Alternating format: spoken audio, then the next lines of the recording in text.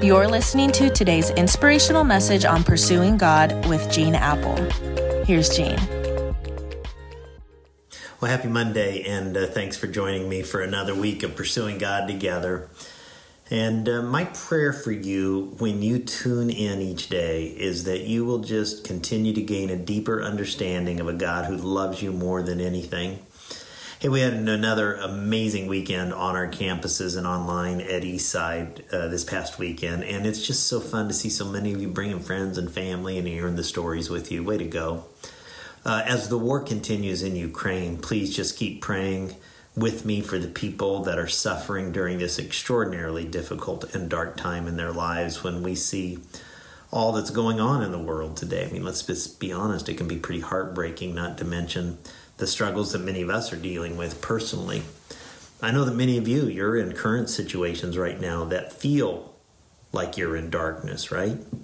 Many of you are out of work, wondering how you're going to make ends meet, or maybe you're struggling with demands of the daily grind that your job entails. You're wondering if things will ever slow down.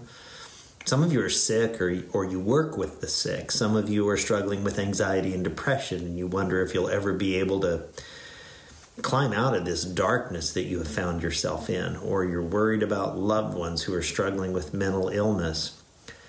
For some, the bills are mounting, the marriage is struggling, the battle with substance abuse has intensified.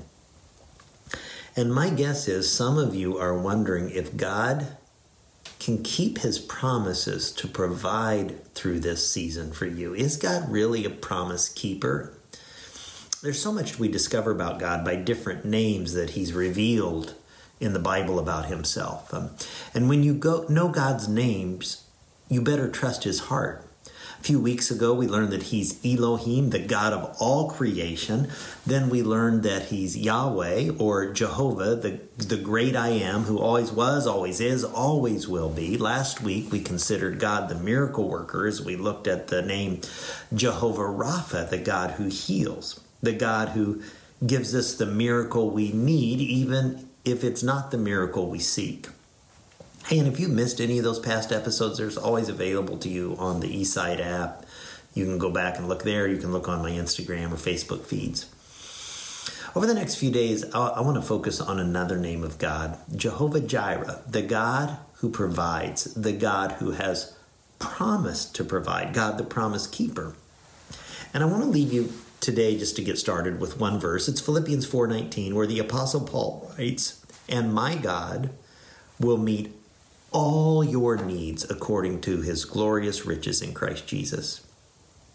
Whatever it is you're going through right now, God promises he can meet all your needs. He might not give you all your wants, but he will meet your needs. So can I encourage you to let go of the control or the fear or the anxiety or the worry, the pain that you're carrying, and trust him, Jehovah Jireh, the God who provides, to provide for you. Listen, when you're down to nothing, God's up to something. And he promises to take what the enemy meant for evil and turn it for good. And he promises he'll provide for you. Can I pray for you today?